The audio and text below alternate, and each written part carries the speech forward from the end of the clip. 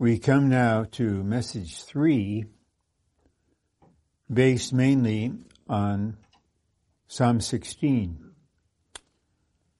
And the subject is Christ, the God-man, satisfying God's desire and fulfilling His good pleasure.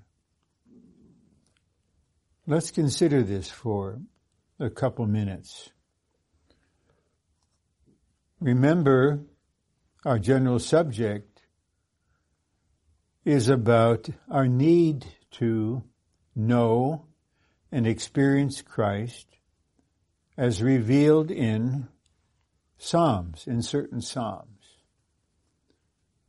And knowing and experiencing this revealed Christ, we receive a supply to enable us to live an overcoming life in the midst of chaos and lawlessness. Again and again, I want to emphasize, we're not looking for a method, a technique.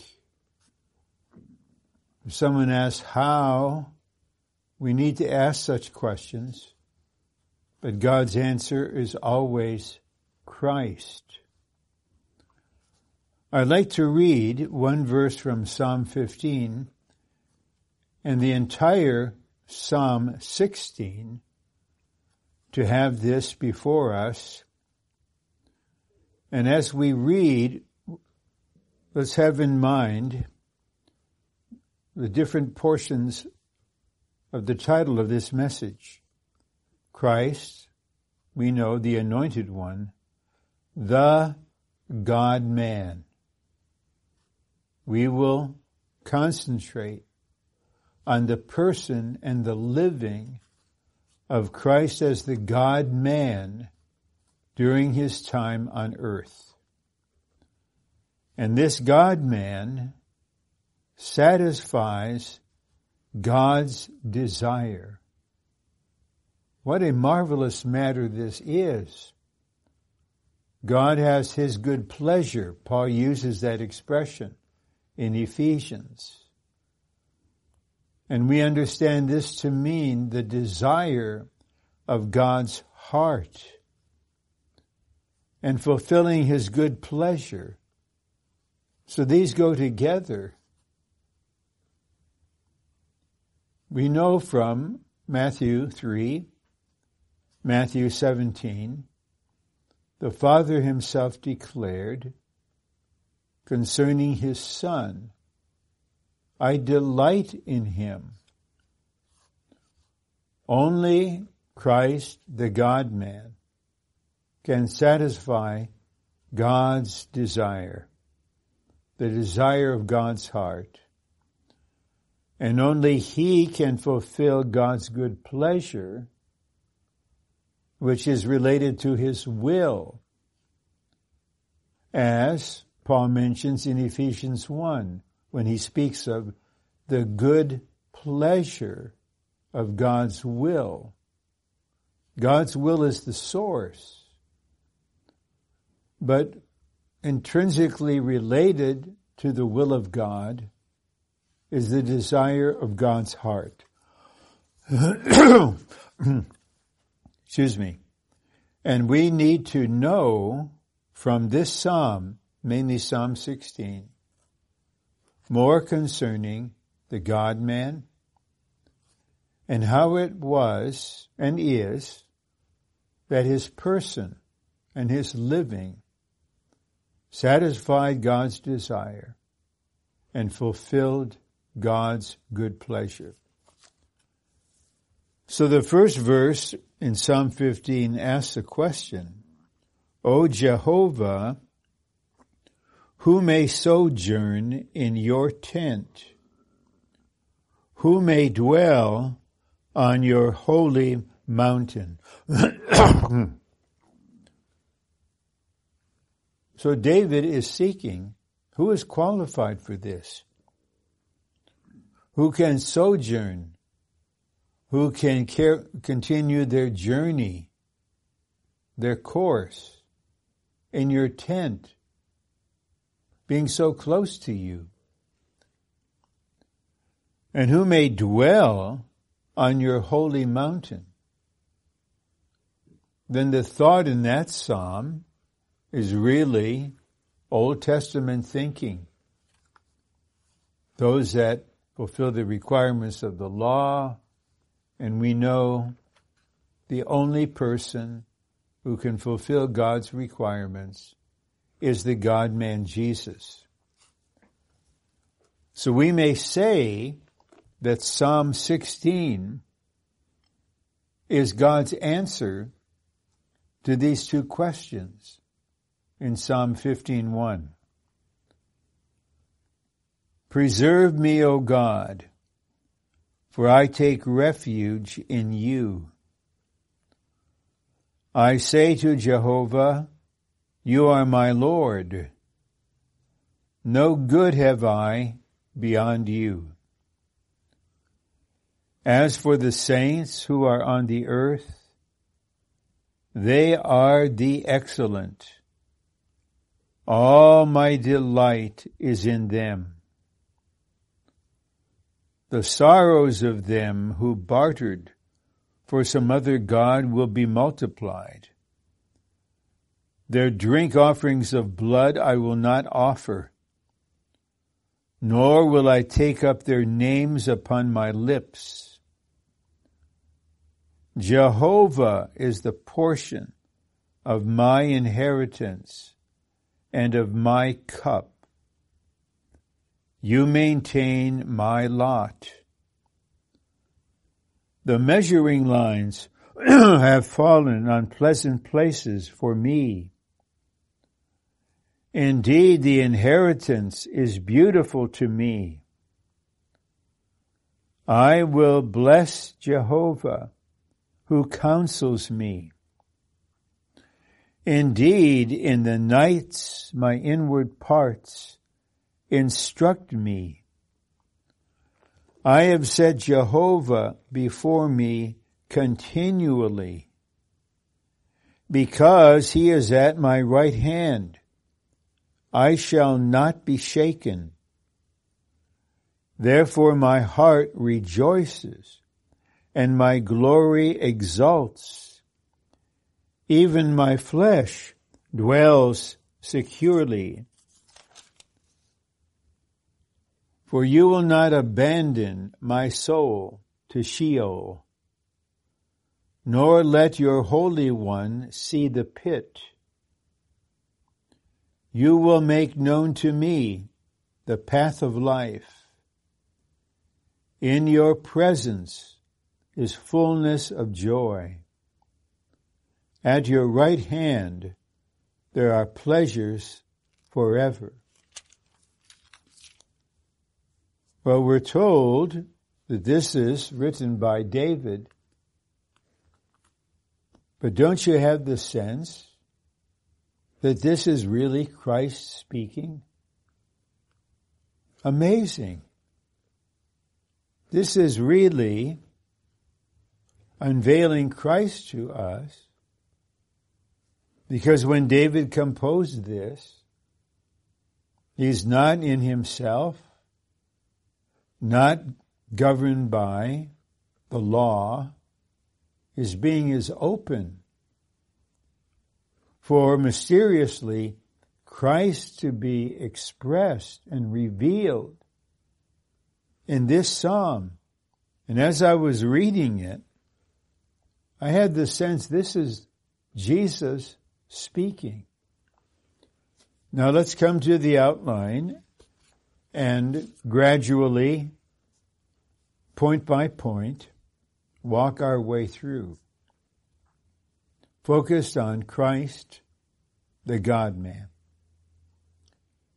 Okay, point 1. Psalm 16 reveals that only Christ, the God-man, can satisfy God's desire and fulfill his good pleasure. Only Christ. To be under the law and to try to fulfill the requirements of the law means a person is trying his or her best with all the energy available to obey all of God's rules and laws and thereby to please Him. And Paul did his best. And according to his word in Romans 7, he did fulfill, he thought, 9 of the 10 commandments. But one he could not fulfill. You shall not covet. That's something inward. It needs to dawn on us that we in ourselves cannot satisfy God's desire. We cannot fulfill His good pleasure. Often when in a meeting,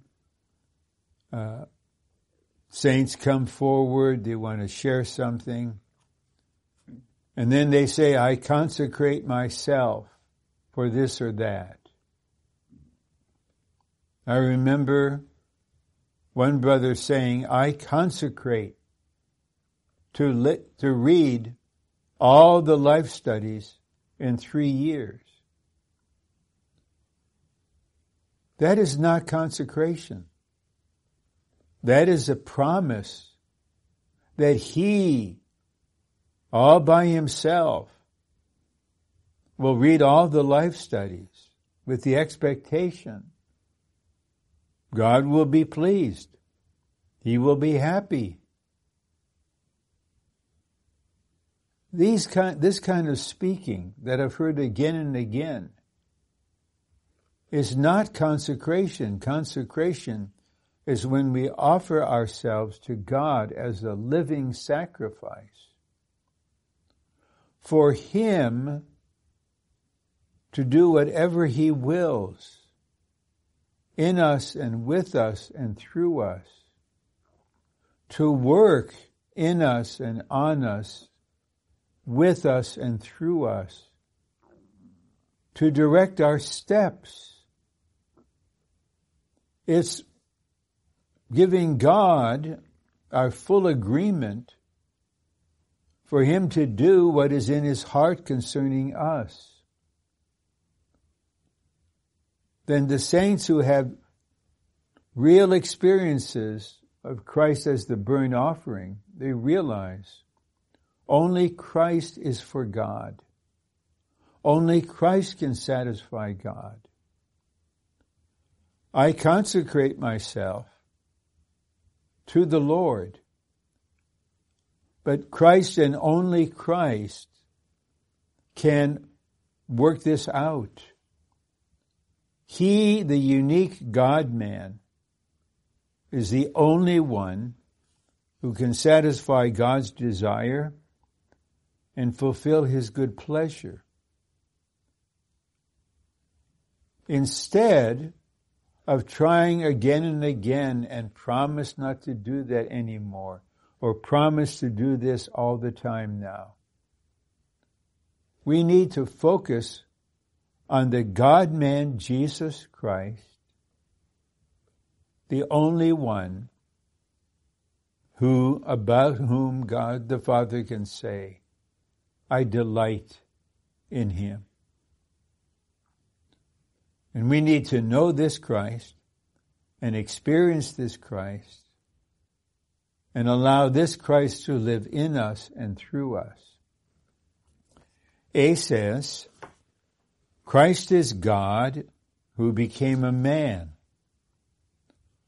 lived a human life full of the divine attributes, expressed in human virtues.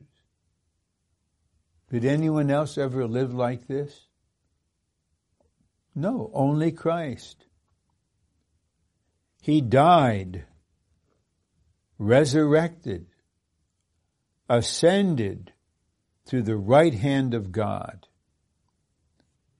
He was perfect according to the law.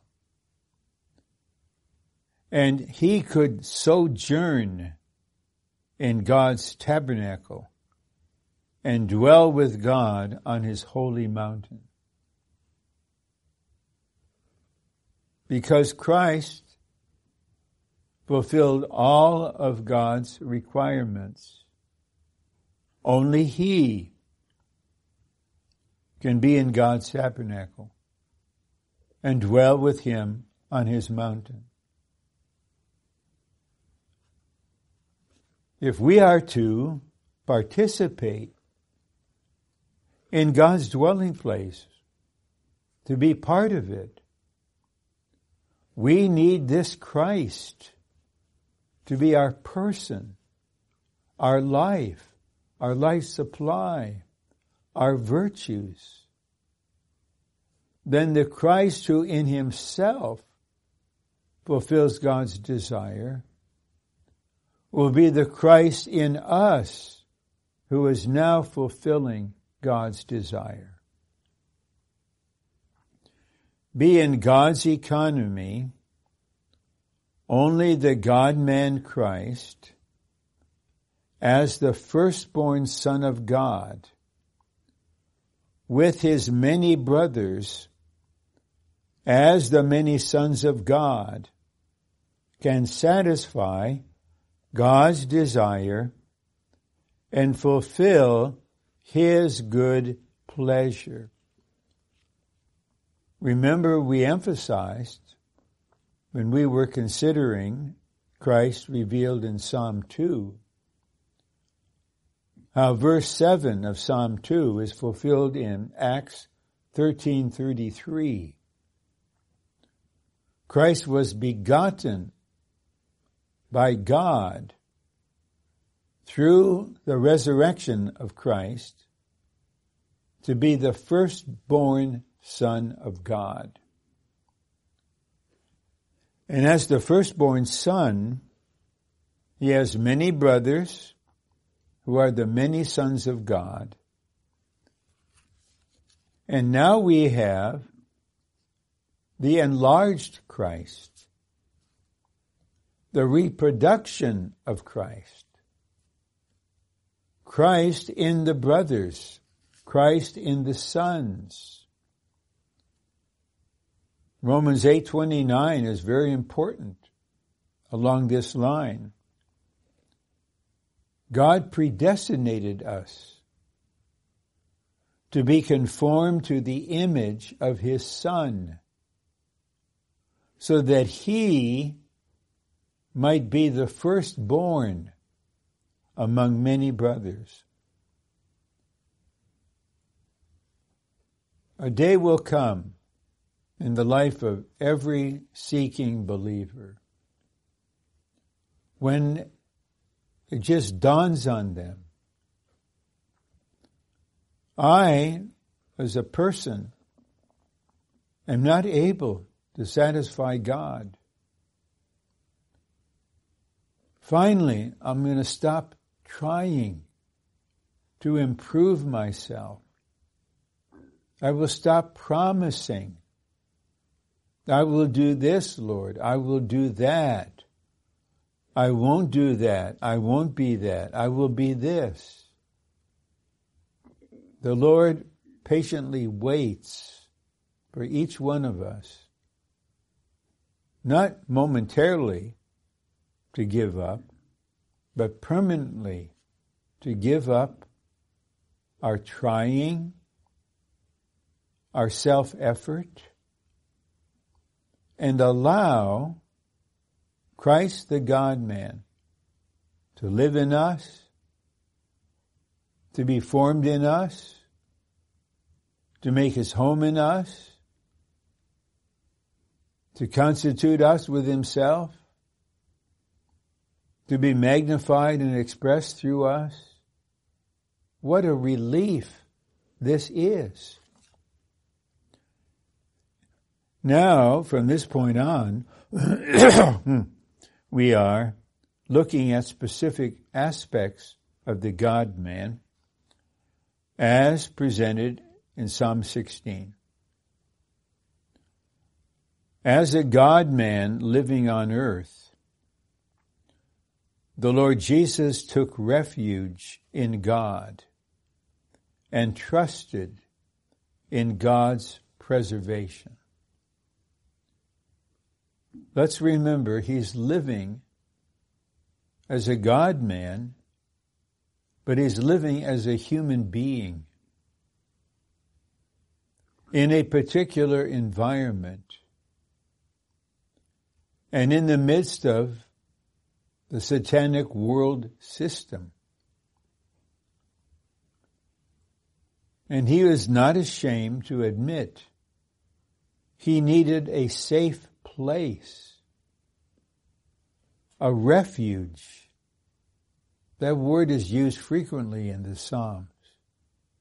A refuge is a safe place where we are covered and protected no matter what is going on, how much chaos, rebellion, violence, lawlessness.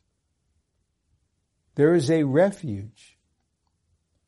And the Lord Jesus took refuge in God. And we also will learn this. We can receive help from one another. We love one another. We care for one another. But only God is our refuge. And then the Lord trusted in God's preservation. Well, he sensed the need for this. Brothers and sisters, in the present world situation we're all in, and specifically in the part of the earth where we are, do we not need protection? Do we not need to be guarded? Do we not need preservation? How are we living now? Will it be like a strong person saying, I will get through this. I have been through hard times before. I'm not defeated. I will tough it out. I will survive. This is self-trust, self-confidence. You think there are not forces in the spiritual realm of the enemy combined with human evil? They couldn't do irreparable damage to any one of us, meaning irreparable during our lifetime. We need to have the sense of need. Our children need protection. They need preservation. The Lord taught us to pray as we are praying for God's name to be sanctified, for His will to be done on earth, for His kingdom to come. He taught us to pray, keep us from the evil one. Our Lord Jesus taught this. Certainly He prayed this. Yes, as the appointed and anointed one, filled with the Spirit, empowered by the Spirit, He was victorious in dealing with the enemy. But at the same time, as a man, a human, with human limitations, in the flesh. He asked for a refuge and God's preservation. We need to pray, Lord, preserve your recovery. Preserve your interest on the earth. Protect all the churches, all the saints, all the families, the young people that are away from home at university or college or in the military. Protect us. We are needy people. I'm thinking of that verse from Jeremiah 9, where God says, "Let not the wise man glory or boast in his wisdom. Let not the rich man glory in his riches. Let not the strong man glory in his strength. But let him who glories glory in me." The principle of the tree of life is dependence. We are not ashamed to admit, even to testify, we need the triune God.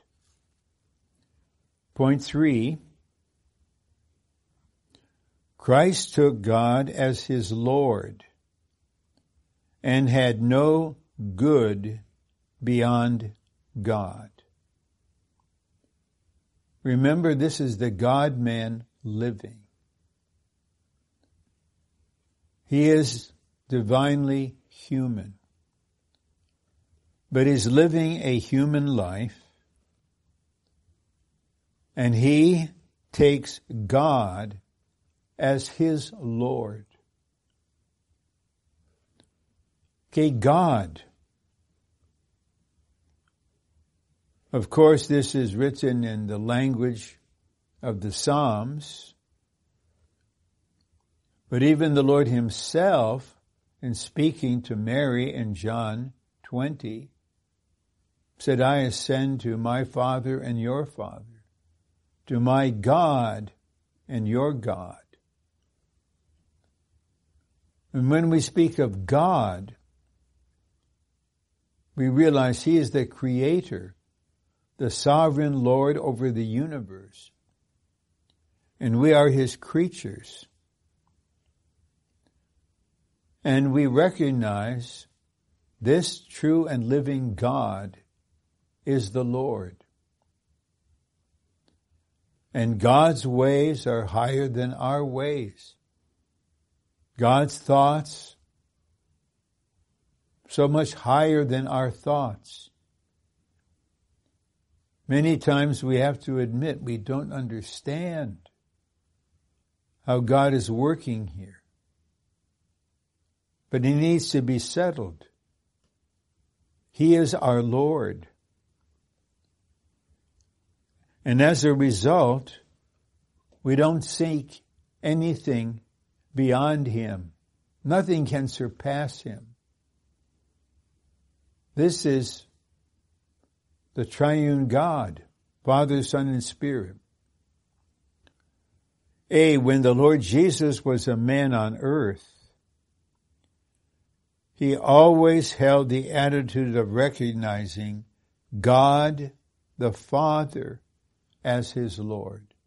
God the Father. And these two designations of the eternal God should be very real to us. He's our Father, but he is God. He is God, yet also our Father. And he is the Lord. That verse we have there from John 14:31, the Lord said, "Let us arise and go, that the world may know that I love the Father, We know from Philippians 2. He was obedient unto death, the death of the cross. A God-man is obedient. B, the Lord had no pleasure or enjoyment other than God the Father. We know from Isaiah, he was a man of sorrows. We know from one of the Psalms, he was like a sparrow on the housetop at night, alone. But he had pleasure and he had enjoyment, not in anything, even not in any person, but only in God the Father. We know from Paul's word in 1 Timothy 6 that God gives us all things to enjoy. He created us with senses, with a sense of taste. He wants us. He created man and put him in a garden, paradise. So it is not erroneous is to enjoy good, healthy food. We're not ascetics. What I'm trying to say is we should not allow any provision, any matter given to us momentarily as a supply or delight or enjoyment. Nothing should replace God Himself. Then that becomes an idol, a replacement. So when we come to the table to eat, every day my dear wife prepares very healthy yet tasty meals in the right proportion. But as we are about to eat, we realize Christ is the real food. The real enjoyment is to taste Him. Now we go on to point 4, a very endearing point. Actually, I'd like to read verse 3 again. As for the saints who are on the earth, they are the excellent. All my delight is in them. Okay? All of us, we're saints on the earth. Isn't it precious to read that Christ delights in the saints who are on the earth? Not only delighting in the overcomers, the prudent virgins who finish their course living an overcoming life, and they surely will attain to the out-resurrection. But here we are on earth in very specific situations, and He delights in us. So the point 4 says, in His human living, the Lord Jesus had His delight in the saints in God's kingdom. And we know from Colossians chapter 1 verse 13 that God's kingdom is called the kingdom of the Son of His love. And the atmosphere of this kingdom as the Son of God's love is full of love and light and life.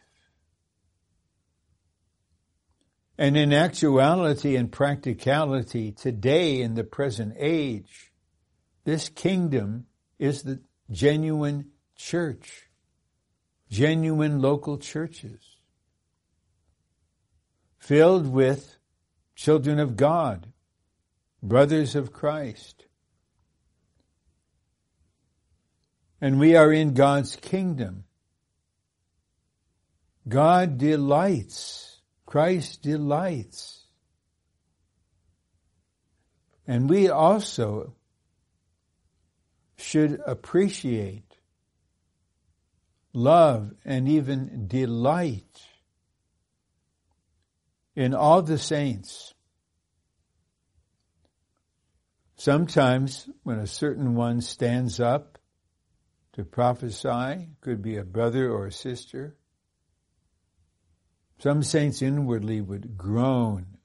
Oh, they expect something they don't enjoy, something they don't appreciate. They have a set concept of that person. Well, we are all still outwardly in the old creation. We are being transformed from glory to glory. And as I'm sharing this with you, I'm reminded of something that wise, mature brother in Los Angeles, an elder, Samuel Chang, told us. We need to see something more than Satan in one another. The Lord is aware of our condition, of our whole situation, but He delights in us. And He's the same now as He's living in us.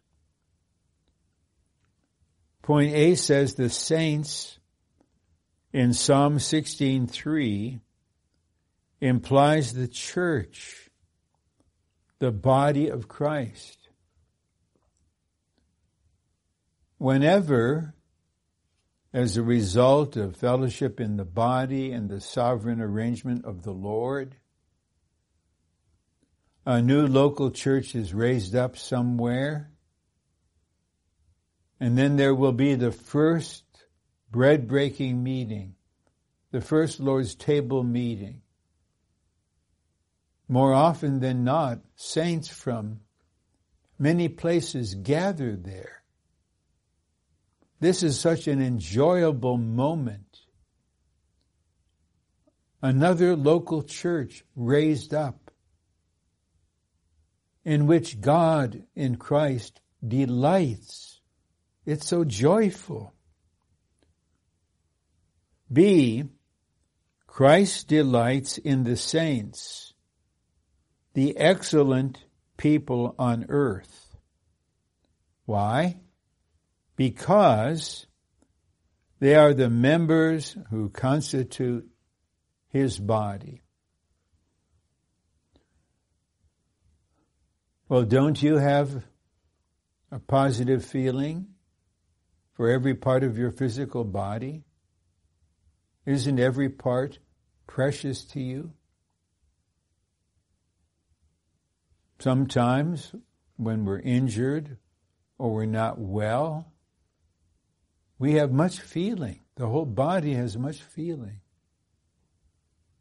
We are members of the body of Christ. Every member is delightful to Him. Subpoints 1 and 2. In Christ's view, we are a particular and excellent people. In Christ's view. Well, as we are maturing in life, in the context of the church life, gradually we will set aside our view of this person or of this church and have Christ's view. What he sees is excellent people. They're all excellent. Christ delights in God's people. He has made us excellent. This is an important point. It's not that we cultivate something in our personality and our character. Then God says, oh, A+, you're excellent. Our excellence is Christ himself. It is Christ in us who is our excellence. God and God the Father and Christ the Son see us in Christ and see Christ in us. And he says, excellent. Point 4, God was the portion of the Lord's inheritance and of the cup. In Psalm 16:5, inheritance refers to a possession, and cup refers to enjoyment. So I read verse 5 again. Jehovah is the portion of my inheritance and of my cup.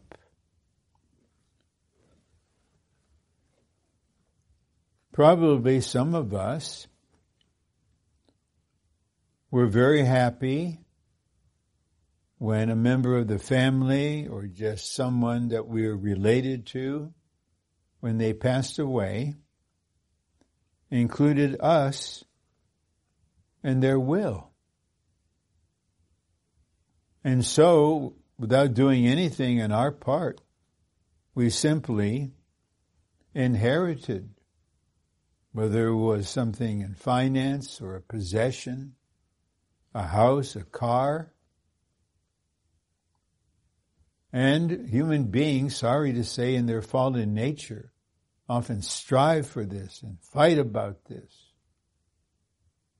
But not our Lord Jesus. Because God was the portion of his inheritance as a possession. And his cup, his enjoyment. There's a cup.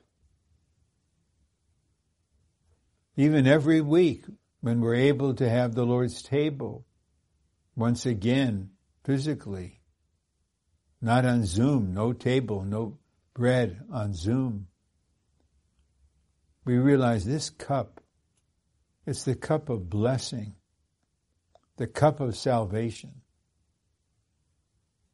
And our Christ lived with God as the portion of his inheritance and our cup of enjoyment. Small b, God the Father was the portion of the inheritance and of the cup to Christ as a man on earth. In Christ's human living, God was his possession and enjoyment.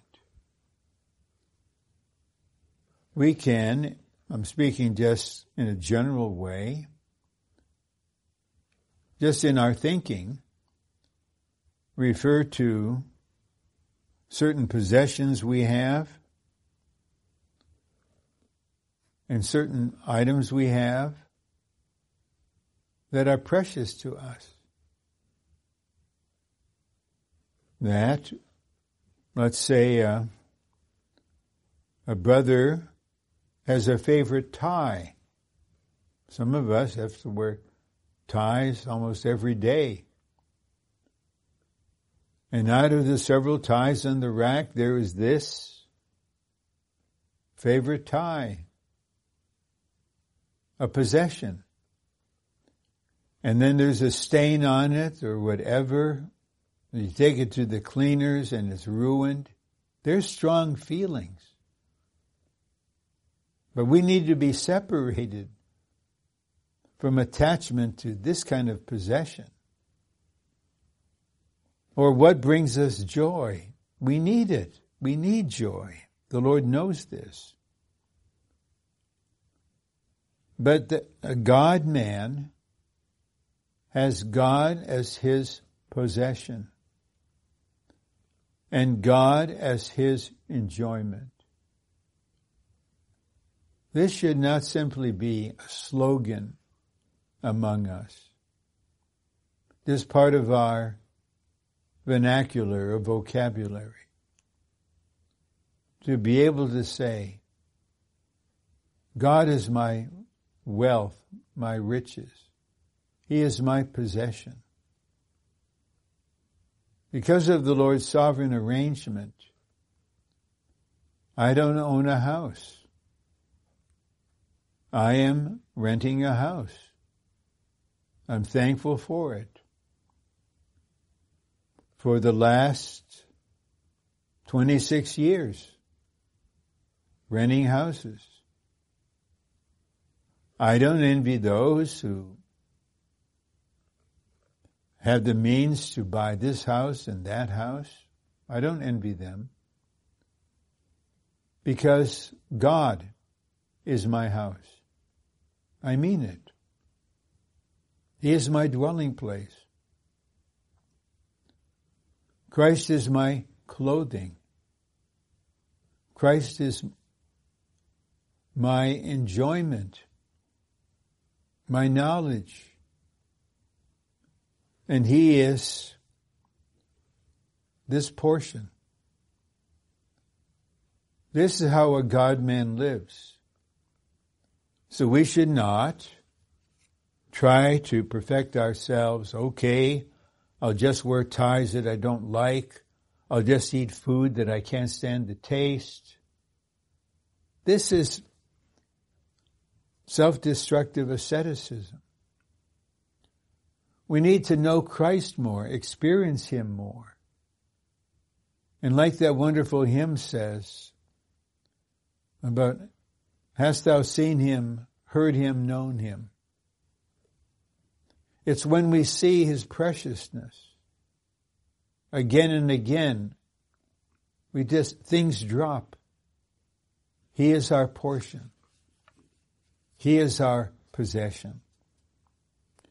Point 6, for the Lord Jesus, the measuring lines fell on pleasant places, and the inheritance was beautiful.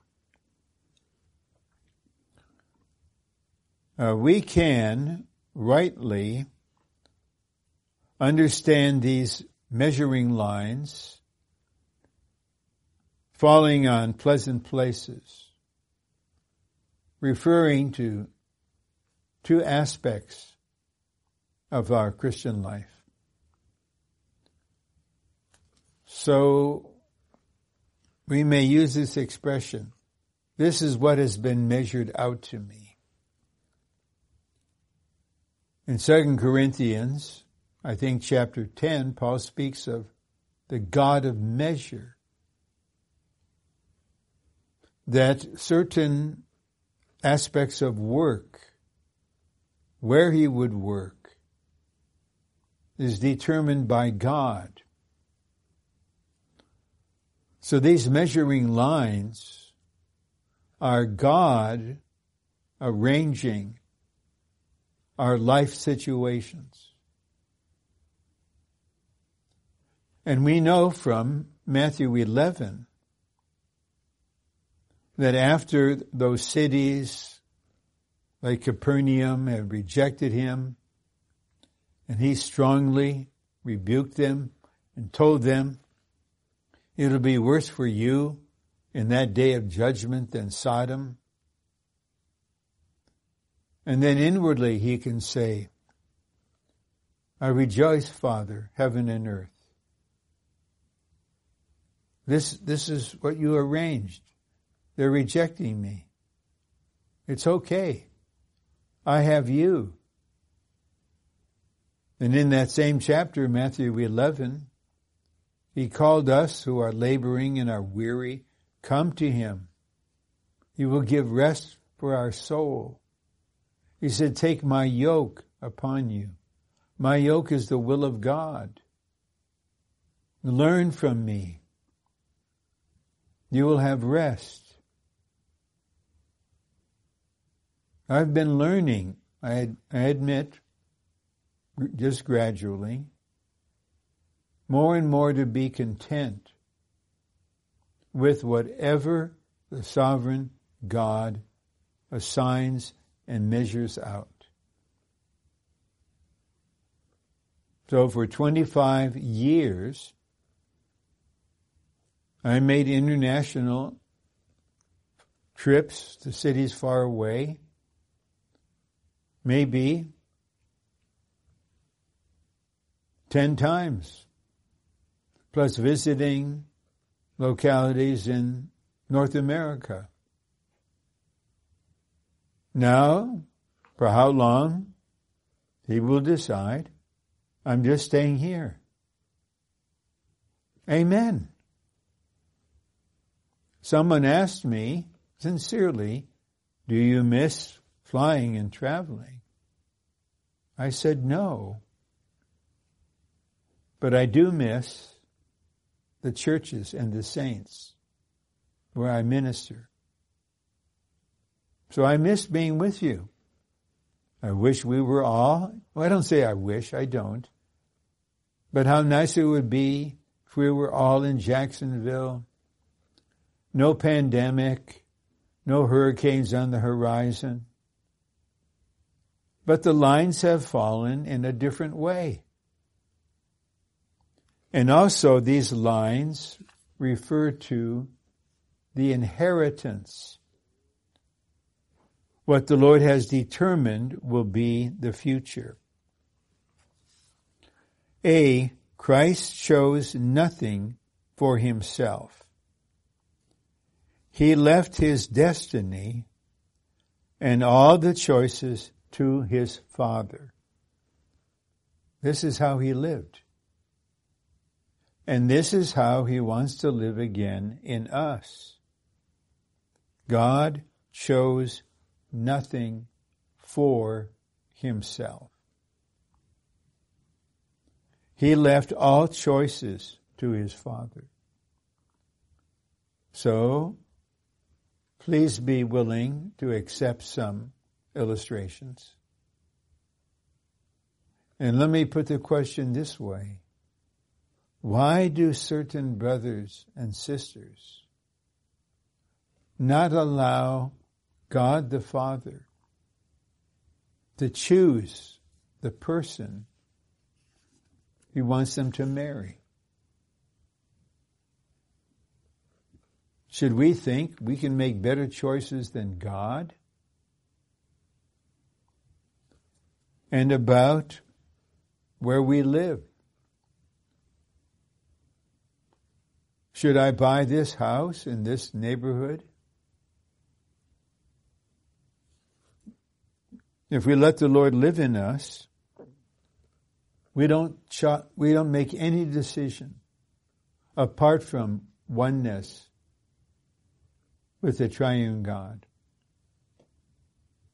We fear this. If some decide to go or not to go to the full-time training, may that decision be made in the Lord. I am concerned, really concerned, when parents continue to make decisions for their young adult children. No, you may not go to the training. You need to pursue your career. If you go there, you can't get married for 2 years. I know some that control relationships. There was a courtship taking place between a young adult brother and a young adult sister. Very good match. Then the parents came in to the son in this case, said, "You cannot marry her. She was not born in this country. And you can only marry someone who's a physician." This is usurping God. If we want to truly be overcoming Christians in the midst of chaos and lawlessness, we need to let the God-man Christ live again in us and be able to say, these are the measuring lines. Dad, Mom, I realize you want me to go to graduate school, to go to law school, to pursue my career. But God wants me to go to the full-time training. I honor you. I always will. I love you. I respect you. But God made the decision. I must go. This is just one illustration. B, Christ appreciated the possession given by God to him under the measuring lines on pleasant places, and the beautiful inheritance given to him by God. What God gives us is pleasant. It's beautiful. This I know. And more, the saints need to realize. You let God make the choice. It will be pleasant, delightful, and beautiful. 7, Christ, the humble servant of Jehovah, was counseled by God, and his inward parts instructed him in the nights. So he was instructed by God in his inner being by moving in and through the tender inward parts. The Lord Jesus denied himself and received the Father's counsel, taking God the Father as his counselor. We need counsel. But notice we have this modifier, the humble servant. Only those who are humble will really allow God to counsel them. Instead of allowing God's feelings to become their feelings in their inward parts, and thus counseling him, they follow their own feelings. They may say, "Oh, I'm burdened." Well, the Lord will determine, is that a cover-up? What kind of burden? Why is there no echo in the body? No one's going to control you. You say it's a burden from the Lord. When you meet the Lord, he will let you know whether that was from him or from you. This is very practical. Our triune God mainly counsels us inwardly from our spirit and our inward parts. B, the inward parts of Christ were one with God.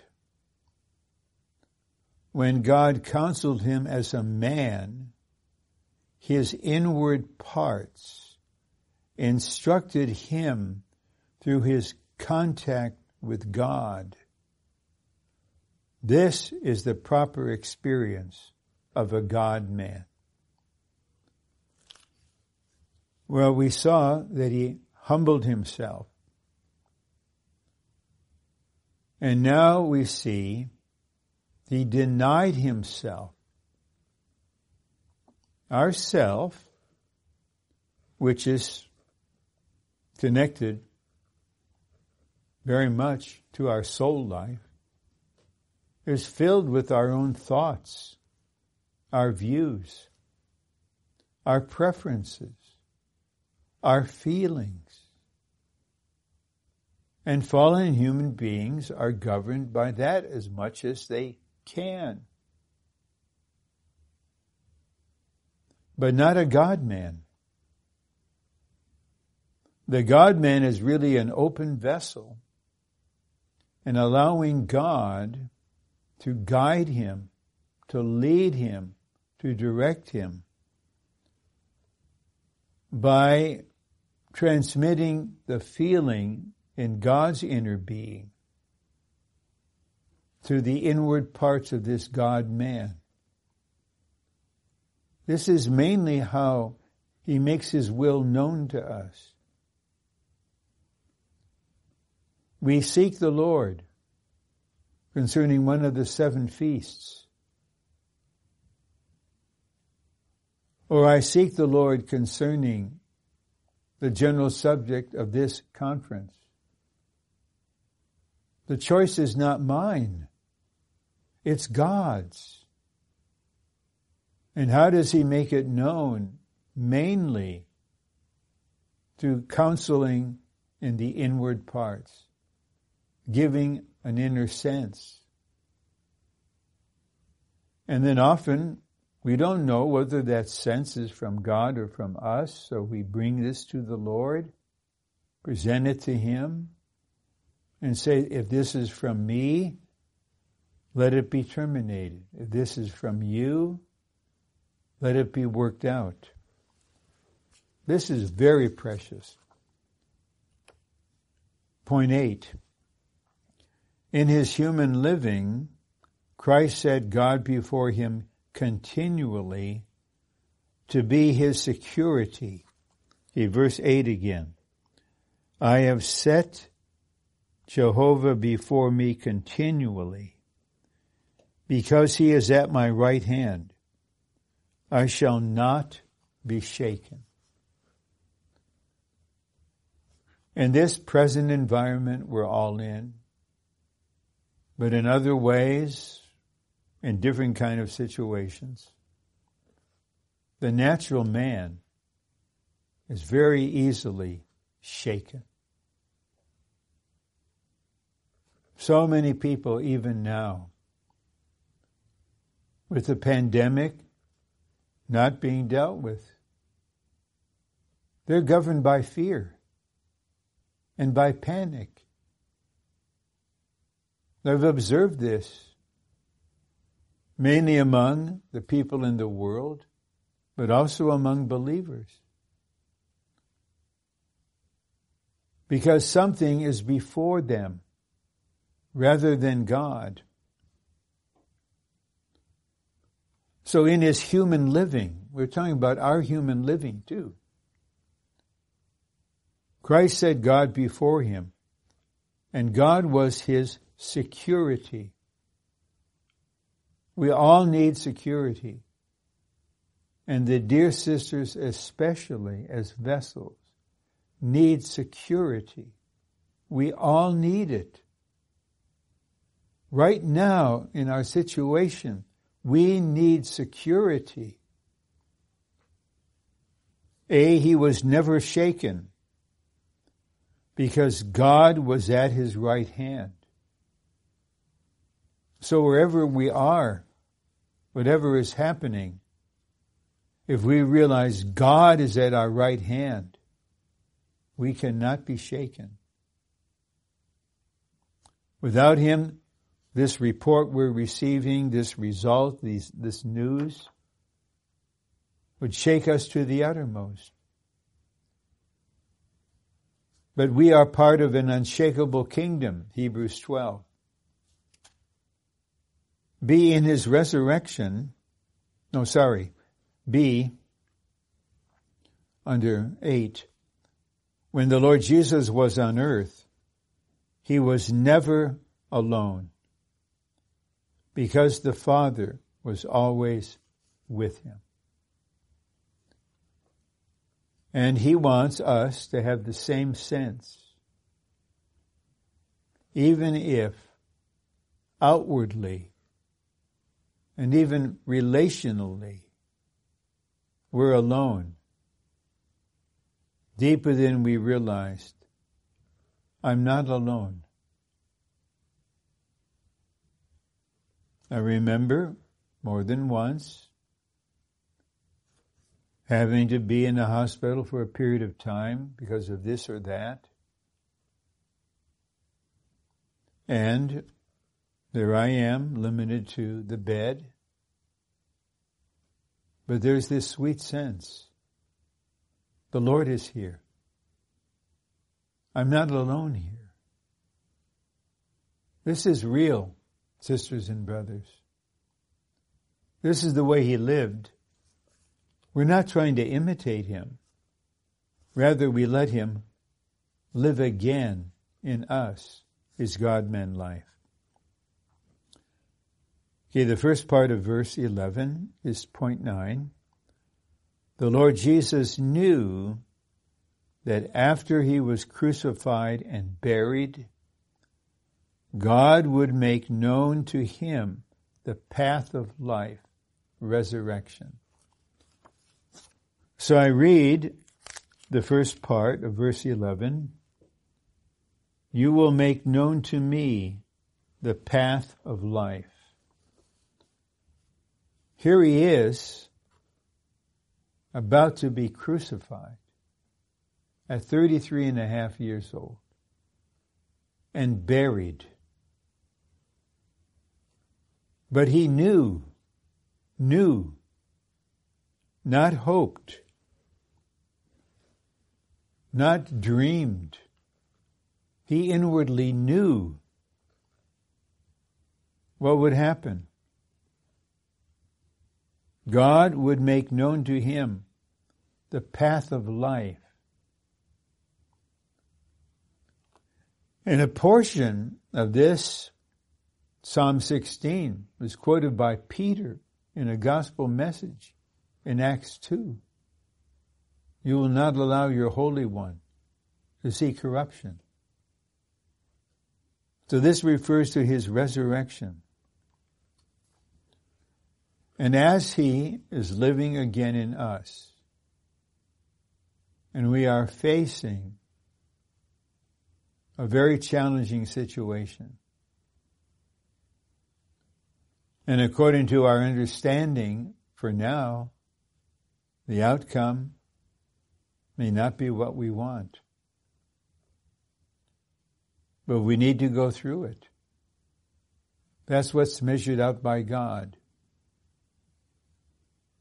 But as we live out the Lord's will in this matter, there's a sense, there's a path ahead of me called resurrection. Enemy, shut your lying mouth. Stop instilling fear into me. Stop slandering God. I'm walking through this valley into resurrection. This I know.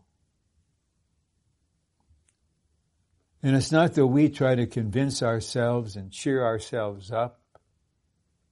It's the Christ who lives in us, who gives to our inward parts the realization. You will see the path of life, resurrection. In his incarnation, Christ brought divinity into humanity. In his resurrection, he brought humanity into divinity. And then we quote in point 10, verse 11b, In your presence is fullness of joy. At your right hand there are pleasures forever. This is the consummation, the goal of his God-man living. A living that fulfilled the desire of God's heart, accomplished his will. How do we put it? It fulfilled God's good pleasure, satisfied God's desire. All these aspects, the measuring lines, the inward parts, the portion, the inheritance, the cup, the refuge, the paths of life. In your presence is fullness of joy. At your right hand there are pleasures forever. This is where we're headed. And those who allow the Lord to make them overcomers by reproducing himself in them and continually receive through dispensing the supply that enables them to live an overcoming life, they will be the victors who, as they reach the end of the course, will be able to say, your presence is fullness of joy. The Lord will say to the overcomers, as recorded in Matthew 25, enter into the joy of your master. Enter in. The overcomers enter into the fullness of joy. And it's the presence of the Lord. It's not a thing. It's not an action. It's a person. And here there are pleasures forever. Those who were willing to deny their soul life and follow the Lord, the Lamb, at any cost, when they are raptured and are with the Lord, sufferings are over forever. Pleasures forevermore. The subpoints. Christ is in God's presence, participating in fullness of joy. This indicates that Christ has ascended to the heavens, to God's presence, in order to enjoy his attainments and his obtainments. In his ascension, Christ is enjoying pleasures forever at God's right hand. Christ is at the right hand of God in his ascension for the accomplishment of God's eternal economy concerning the church, the body of Christ. The God-man revealed in Psalm 16, our dear Lord Jesus Christ, through death, resurrection, and ascension, is now at the right hand of God, with pleasures forevermore. He is there, and we are here. That's true. But we can testify that as the all-inclusive Spirit, he brings the joy and the pleasure that he is delighting in right now. He enters into our being as the ascended Christ. I learned of this from Brother Lee, which opened the way to the Lord in one of his books. Ascension is in our spirit. The ascended Christ as the Spirit is in our spirit. And this includes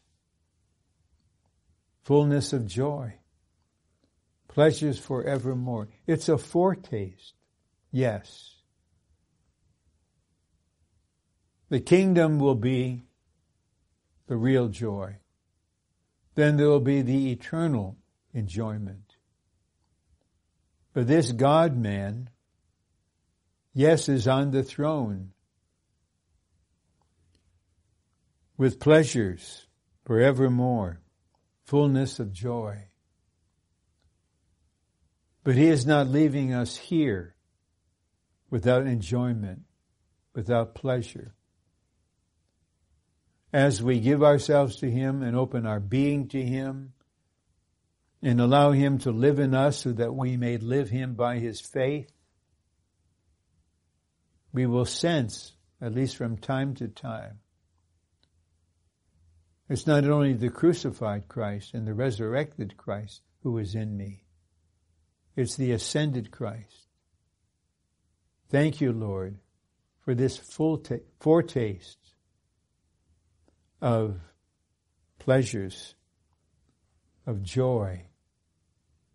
This motivates me and all of us to seek you, to desire to know you, to experience you, to be constituted with you, to become your reproduction. The more this takes place in us, the more we will be supplied to live an overcoming life in the midst of the present chaos, ungodliness, rebellion, and lawlessness. Let all of us, where we are and as we are, come to the Lord and allow him to minister to us, to enlighten us, to nourish us, to discipline us day by day, so that he will have such delight in beholding the living of God-men in the local churches all over the earth. What a glory this will be to our God and Father. Lord, may it be so. Yes. Amen. May it be so.